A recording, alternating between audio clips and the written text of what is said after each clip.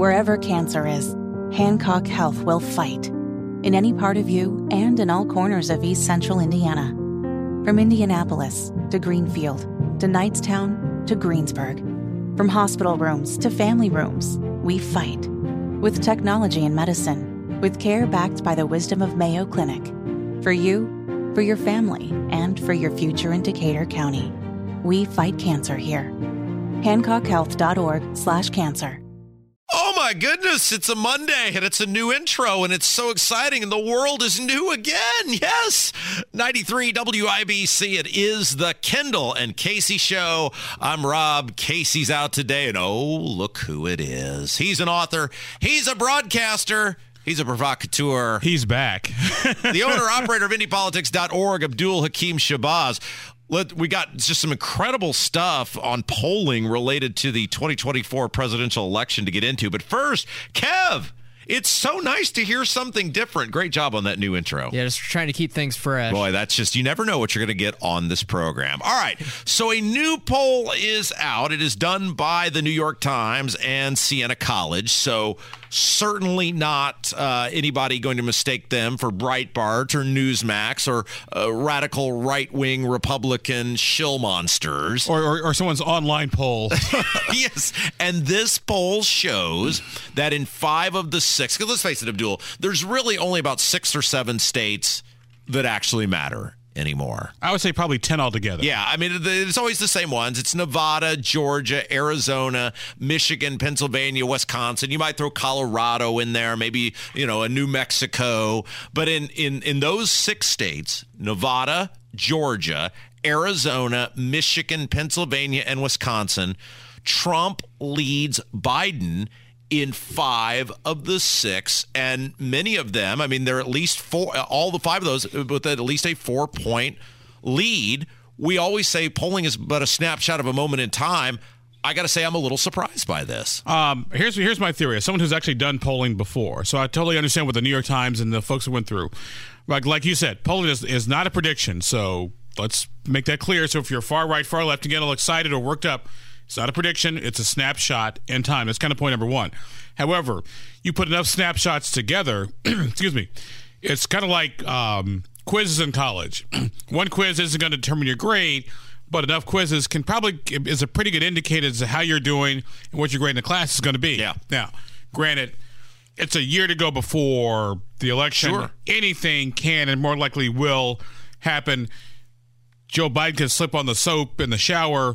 Donald Trump could be doing his thing from a jail cell. Right. So, are you surprised, though, that as high as Trump's unfavorables are, it really does show how disliked Biden actually is? It tells me there's very little enthusiasm in Biden's base because, for Democrats, for a number of reasons, and the Trump support is still a lot more intense. Yeah. Now, this poll, of course, does not factor in a third party like a Robert F. Kennedy Jr., which could, totally throw the whole thing out of whack. And if my grandmother had wheels, I'd be a wagon.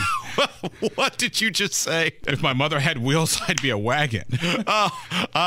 Boy, with you just never know. Okay, so here's the breakdown. Again, this is a New York Times Siena College poll. So again, certainly you can't say, well, that was totally skewed towards Republicans. In Nevada, Trump has a 11-point lead, 52-41 over Biden. In Georgia, where the dude is about to go on trial, he's got a 6-point lead over Biden, 49-43. In Arizona, he's got a 5-point lead, 49-44. In Michigan, he's got a 5-point lead, 48-43. In Pennsylvania, he's got a 4-point lead, 48-44.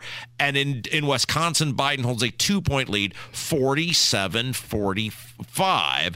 And so you're looking at places, look, Nevada, Trump lost. Georgia, Trump lost. Arizona, Trump lost. Michigan, Trump lost. Pennsylvania, Trump lost. These are all it is just amazing how Biden has burned through any goodwill he might have had. But something to keep in mind, too, is that, number one, also, we're a year out from the presidential race. And if you go back to look at polling from a historical perspective, I want to say Barack Obama was in this sort of spot in 2012 with Mitt Romney.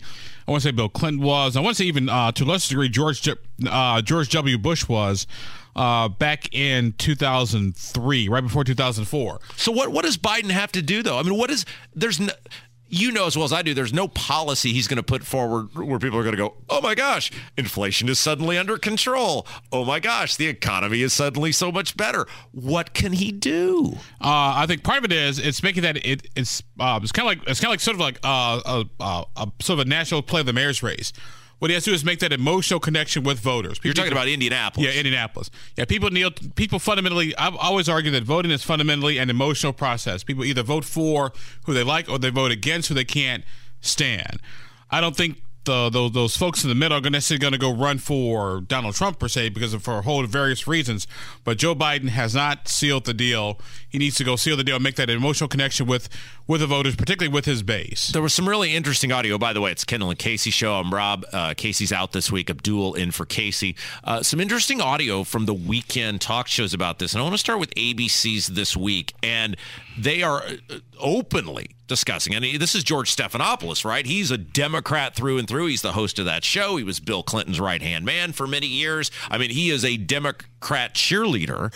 And here they are openly discussing Biden stepping aside. Now, what's interesting about this is the audio you're going to hear is from Associated Press Executive Director Julie Pace, and she says the biggest problem with Biden stepping aside is there isn't a viable alternative.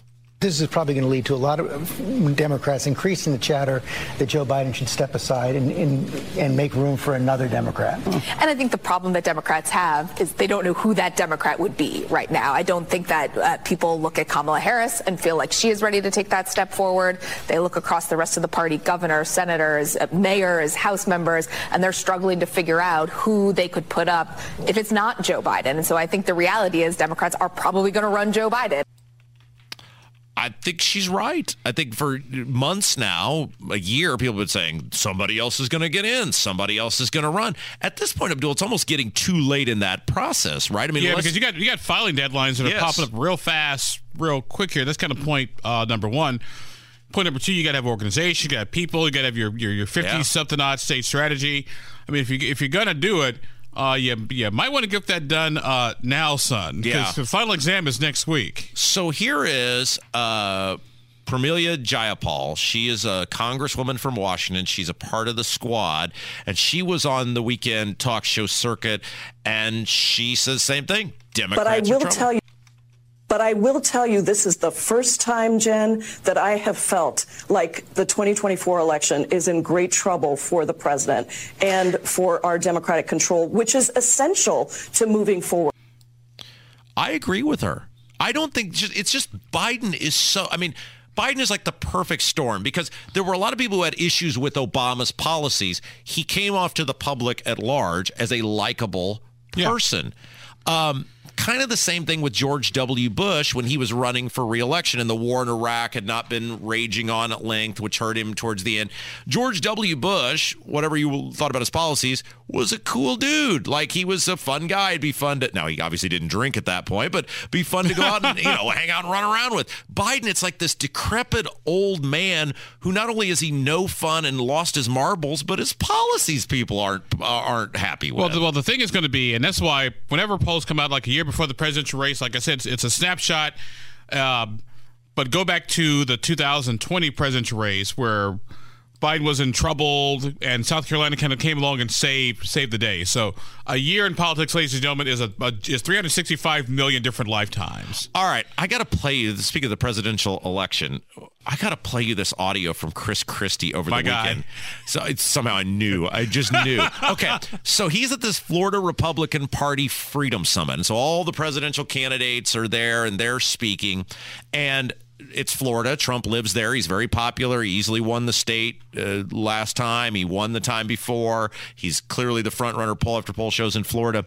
And, a big part of the Christie speech is he goes after Trump. I mean, that's his shtick, right? Like, that's his whole campaign is around that. And I want to get your take on this afterwards because not only in this clip is he going after Trump, he goes after the audience, which seems like a very weird approach as somebody who needs these very people to vote for him for president. Take a listen to this. And will not make this country better. Your anger against the truth is reprehensible.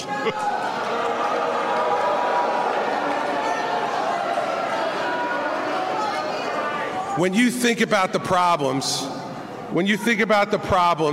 that our country and this world is facing, when you think about that, this type of pettiness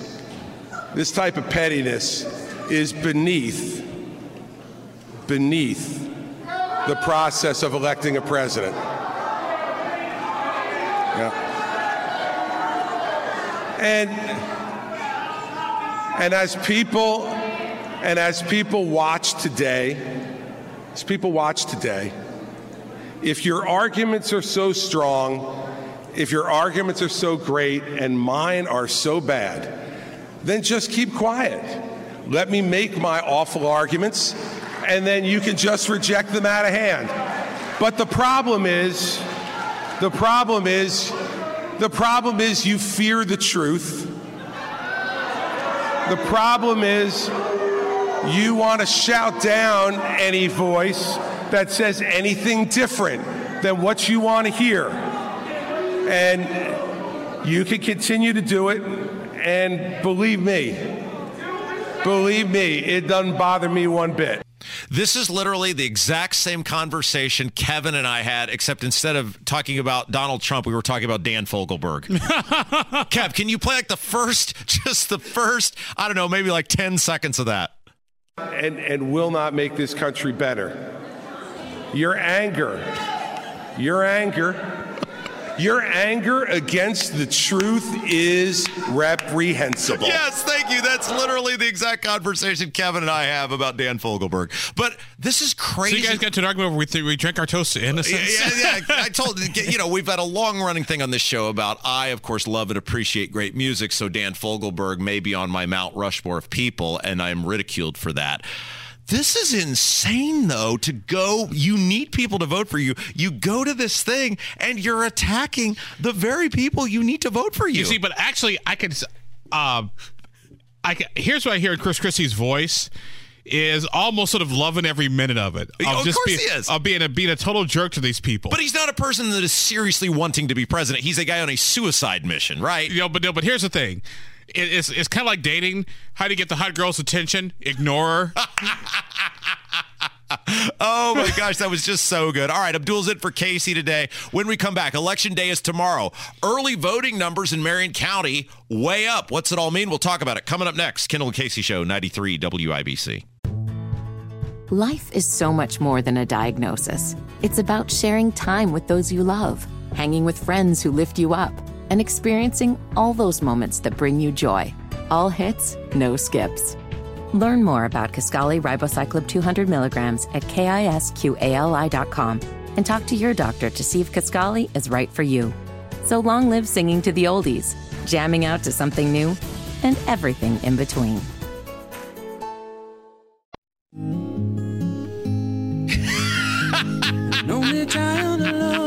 Yes. Very well done, Kevin. Very well done.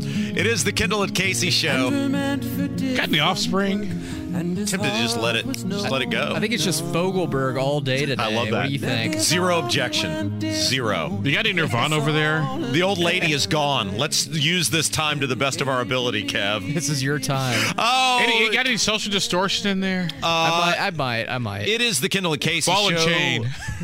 Casey's out. Abdul is in for Casey. All right, so Election Day is tomorrow, and there's some interesting data out on the voting thus far in Marion County, which is very surprising to me, given how just uninspiring Jefferson Shreve and Joe Hogshead have both been, but yet voting numbers are up in Marion County thus far.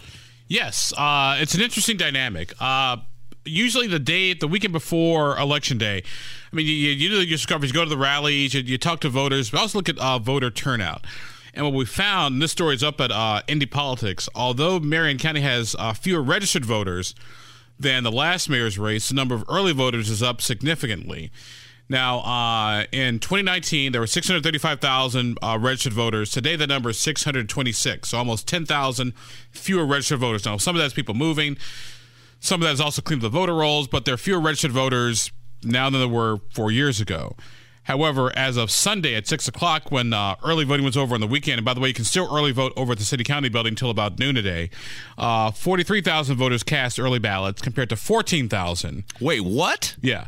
Nearly 43,000 voters requested early ballots this year compared to 14,000 4 years ago. So that's 29,000. I mean, I'm doing public school math here. It's 29,000-ish more ballots, right? 33,000 voters cast their votes in person, while more than 9,000 cast their votes by mail. 4 years ago it was 9,000 in person, only 5,200 by mail. Okay, so what do we make of that? That's got to be good for Shreve, doesn't it? And that sounds very weird to say because he's run such a bad campaign. That's got to be good for Shreve. Well, we also did a breakdown of early voting by Democrat and Republican. And this took a little finagling to get done. Because you finagling? Because one of the things I used to do right around election time is I'd call my sources, we'll put it that way. Like, hey, can you give me an idea of a voter breakdown, D's, R's, and independents? And what they can do is they can see who voted and who pulled a Democratic primary ballot, who voted for the Republican primary ballot, and you can sort of extrapolate from there. Now, it's more art than science because not everybody who pulls an R ballot votes for Republican. Not everybody who pulls a Democrat votes Democrat. But you can kind of sort of play guesstimate. Yeah. And what we found, and this was, I would say about a week ago, is that Republicans were actually ahead in early and absentee voting here in Marion County. Well, I know which sort of surprised me, too, because traditionally Democrats vote early, Republicans vote on Election Day.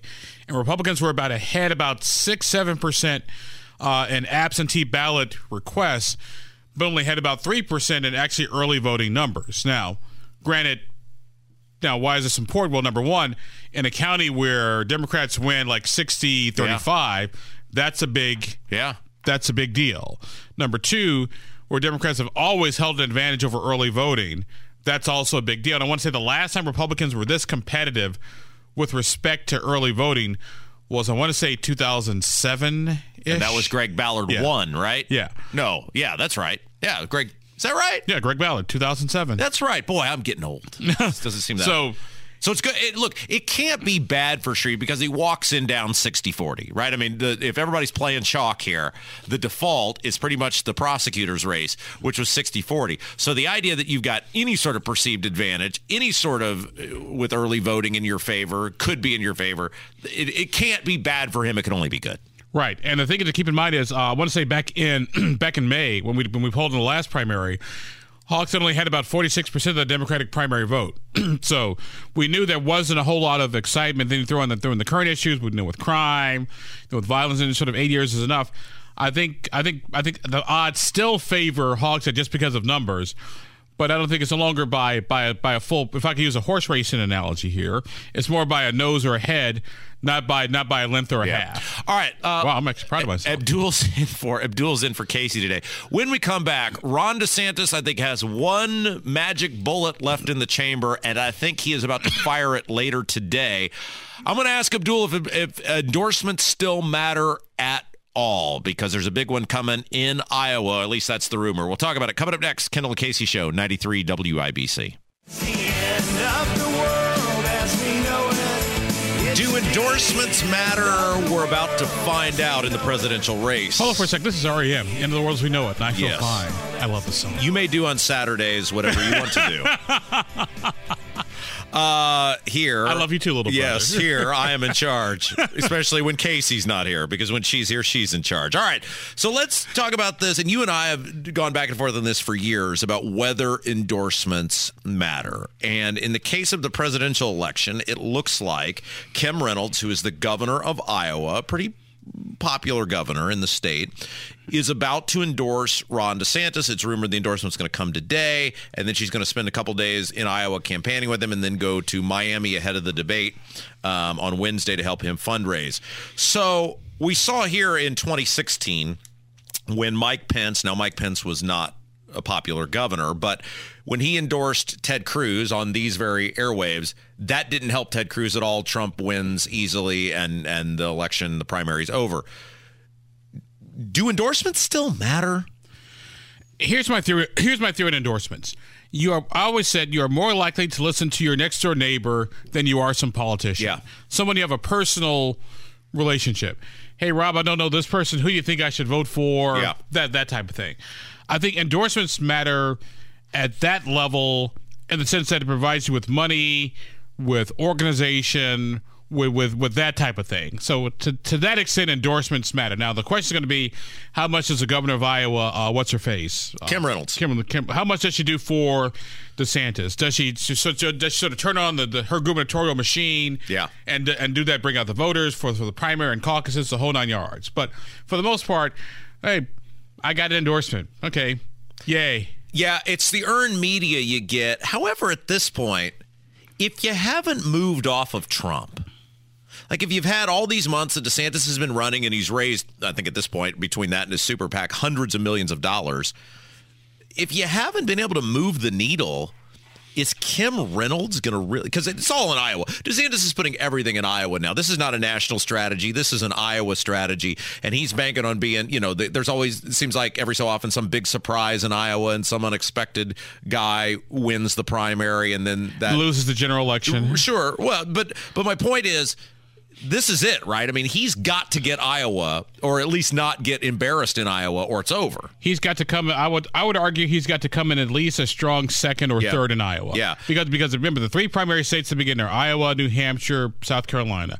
If you can place first, second, or third in either one of those states, you've got a shot at winning the nomination. Yeah. So we'll see what happens. Again, it is a get for him. She's popular in the state, but whether people are going to go, oh my goodness, I was totally for Trump, and now, well, Kim Reynolds is for DeSantis. Actually, I have a little brother. We used to live in Iowa. Yeah. You lived everywhere. Back in Davenport, back in the late 90s. You're like the guy in the song. You've been everywhere, man. I've been everywhere, man.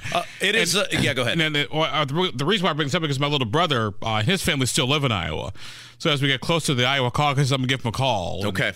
He's not necessarily involved in politics, but he's a regular person who's intelligent, but doesn't follow politics the way we do. Everyone in your family is regular but you. Yes, that is true. Hey, let's play this audio from Joe Rogan real quick. I love Joe Rogan's guests. Sometimes they intrigue me, and because it's such a wide variety of guests. And he had this guy is a very famous American surfer. His name was Shane Dorian as his featured guest, and they talk about, as Rogan always does, a variety of topics. But one of the things they hit on that I just think is spot on and super interesting is they went at how selective Democrats are when it comes to immigration. And I thought this was just absolutely the best. Take a listen. But look at New York City. When Cuomo was explaining how New York City literally has a mandate to house its homeless. Yeah. And that was supposed to be the people that lived there that were down on their luck. And now it's people that have come in from other cities or other countries, rather, illegally. And they're trying to make it so that those people can vote. Did you see what they're doing with people from Venezuela? Crazy. They're sending people back from Venezuela? Only from Venezuela. Yeah, because Venezuela opposes socialism, so they're not going to vote Democratic. Yeah. They don't want those people. That's crazy. It's wild. It's crazy how it's so, like, when you start thinking about it like that, that sounds like a conspiracy theory, but it's like totally political, all these moves. 100%. Yeah. They're literally importing Democratic voters. Yeah. They think by allowing the borders to be porous and by giving people aid and giving people housing that you're essentially guaranteeing that if you can rig it so that those people are allowed to vote, those people are going to vote Democratic. And if you could say that, oh, voter ID is racist, like, what? Voter ID is racist? That's crazy they think that. They don't think that. They don't think that. They know that's not true. It's horse. Yeah. It's all political horse. Yeah, what? You were here doing talk radio when the voter ID thing came into Indiana. How is it that's been the narrative that's racist? Has that ever made any sense to you? No, it hasn't. They're basically saying, the Democrats, you're too stupid as a black man to get a proper piece of identification. Well, first of all, my own thing about the voter ID issue had always been, but you need ID for so many things these days. You need identity. You need to prove. To go to the bank, you need voter ID. You need to prove yourself. To get your government benefits, you need some sort of fly on a plane. Voter ID. And here's the thing: to prove that voter ID is not racist, since Indiana became a voter ID state, the number of the voter participation and number of people voting has only increased. Yeah. So I'm like, come on. And they really make a great point with all of this, which is they're totally selective on who they want and who they want to keep around and who they want in as immigrants and who they don't want in as immigrants. And if you're coming from a place where they think there's a chance you might vote Republican, you got to go back. All right, let's take a break. When we come back, Micah Beckwith will join us. We're going to talk about these huge crop of underwhelming local election candidates. We'll talk about the Trump endorsement for Braun and a whole bunch more. It's Kendall and Casey Show, 93 WIBC.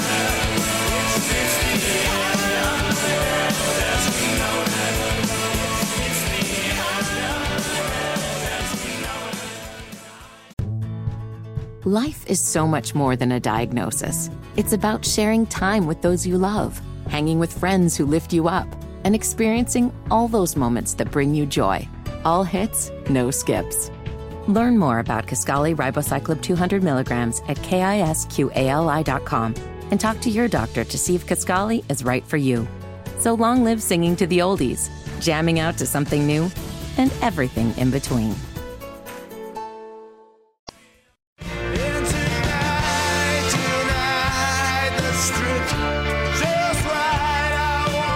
Elections are tomorrow, and let's face it, most of these candidates are completely underwhelming. 93 WIBC. It is the Kendall and Casey Show. I'm Rob Abdul's here. Let's go to the WIBC hotline, joined by the conservative voice of the state of Indiana, Pastor Micah Beckwith. All right, Beckwith, from a conservative, liberty-minded person, whether it's Shreve in Indianapolis or Sue Finkham in Carmel and a bunch of these other races are uncontested, it's kind of an underwhelming election day to choose from here in these with these Central Indiana candidates. Yeah, you're right. I mean, I'm looking at the ballots. I'm getting people who ask me for my typical endorsement list. I usually put out this is who I think would do well in upholding liberty and freedom in our Central Indiana area. And to be honest with you, as far as top of the ticket goes, there's not a whole lot of excitement that I have. I mean, I'm looking at these candidates, and we're in a place where it's the better option, but it's not a great option. And so, you know, again, every Democrat, whether it's Hogsett or Miles Nelson and Carmel, I mean, they've basically given themselves over to straight socialism on the path to communism. Everybody knows that. They're making issues about national politics instead of local politics. So you know they have no platform. But, man, these Republicans have just shot themselves in the foot. So it's hard. You know, I told the story in the air the other day. I had a long conversation with the guy last week, and he told me this, Mike. He said, Rob, you got a lot of great ideas, and you're a really bright guy. It's just your style that rubs people wrong sometimes. And so I'm really trying to turn over a new leaf here. So I'm trying to say things in a less, I don't know, is incendiary? Is that the word I'm looking for here? Sort of way. And so I guess I'll say it like this. It is depressing to me that there is a total lack of big, bold ideas and people willing to fight for big, bold ideas from public office holders across Central Indiana. Is that an incorrect view to which I have? Well, I look at it this way. I think there's a wing of the Republican Party. It's the Republican wing of the Democrat Party is how I like to say it. So, and it's these people who are on the top of the ballot or in office, and they have quote unquote bold ideas, but their bold ideas are supporting drag shows for kids.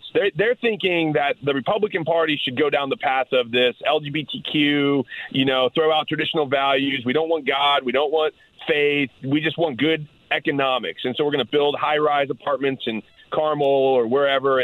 But when it comes to God and faith and family, absolutely not. That's the old school Republican Party.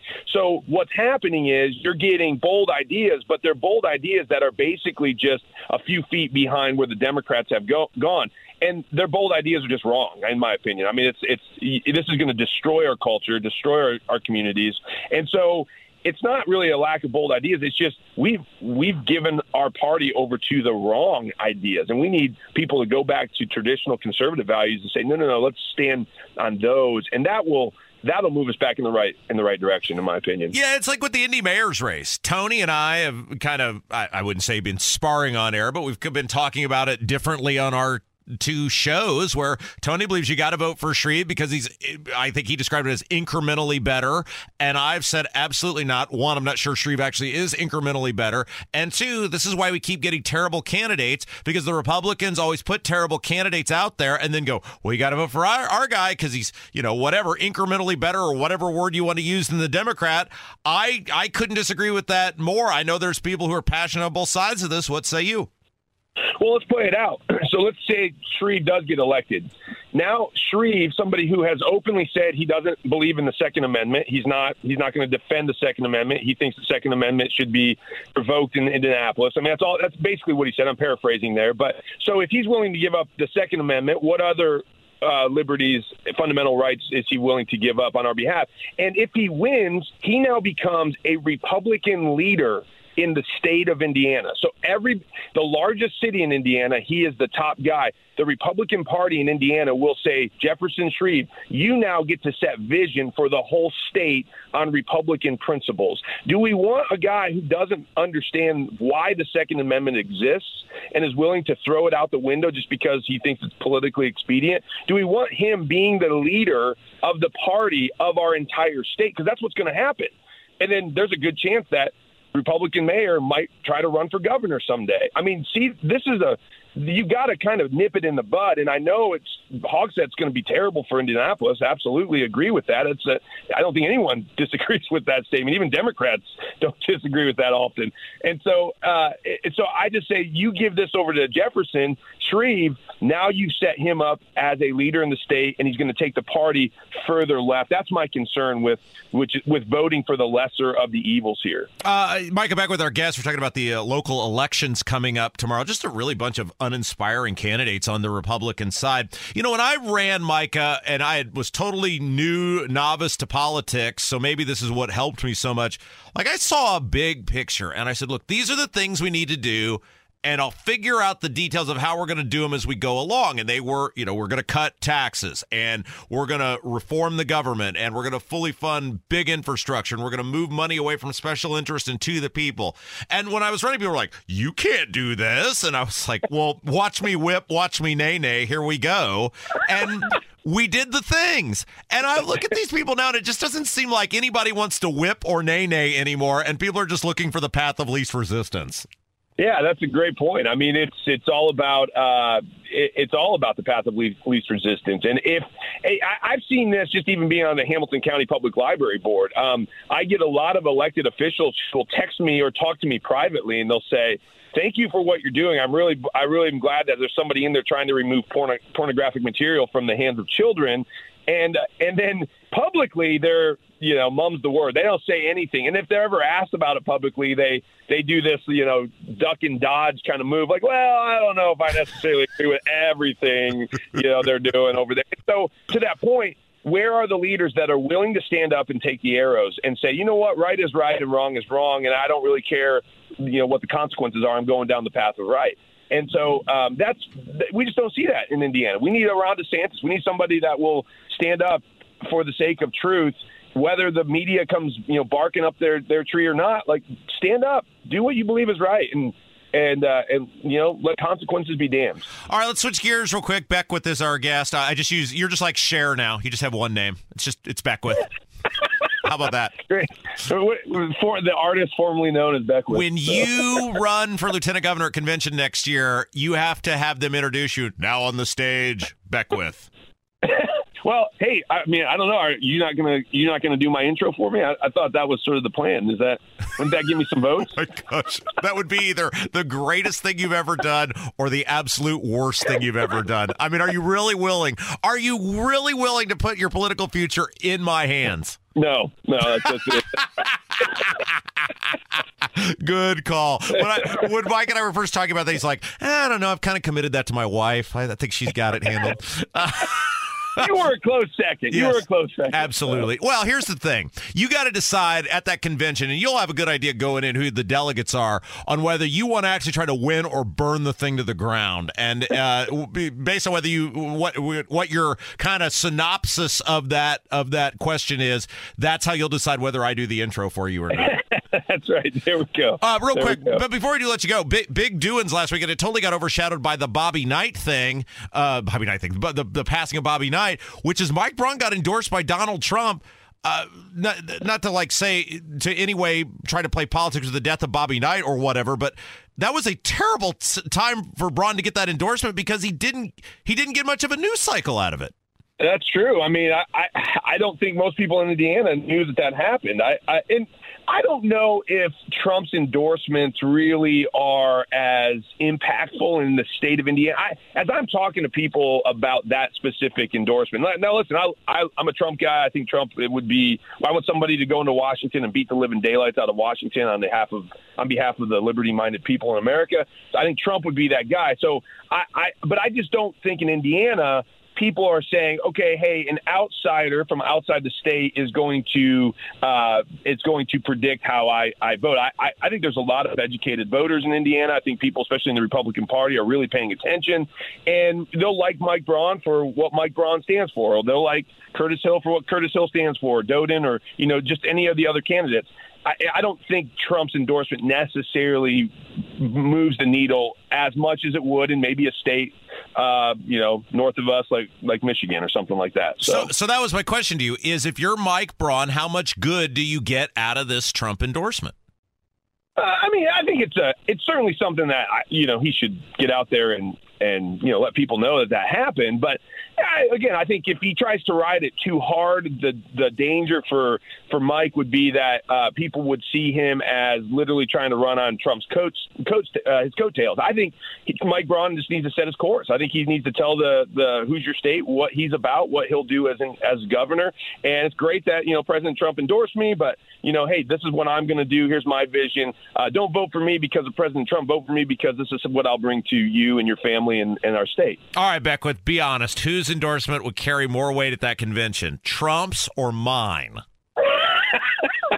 Well, that's a close call. Didn't you interview Trump a long time? I feel like you talked about that on air maybe once or something like that. I can't remember. Maybe both of you guys. If I could get both, that'd be you, Trump, and then maybe Thomas Massey. That's a trifecta right there, in my opinion. Look, here, I'm going to tell you, on the Mount Rushmore of milking something for longer than you should have, it's me and that Oliver Anthony guy, or Anthony Oliver, whatever his name is, I forget. We're a close 1A and 1B. I'm not going to use the term one-trick pony, but I've made a lot of money off that interview. All right, Micah Beckwith, you're the best. Thank you, my friend. Hey, thanks, brother. Appreciate you. 93 WIBC, it's Kendall and Casey Show.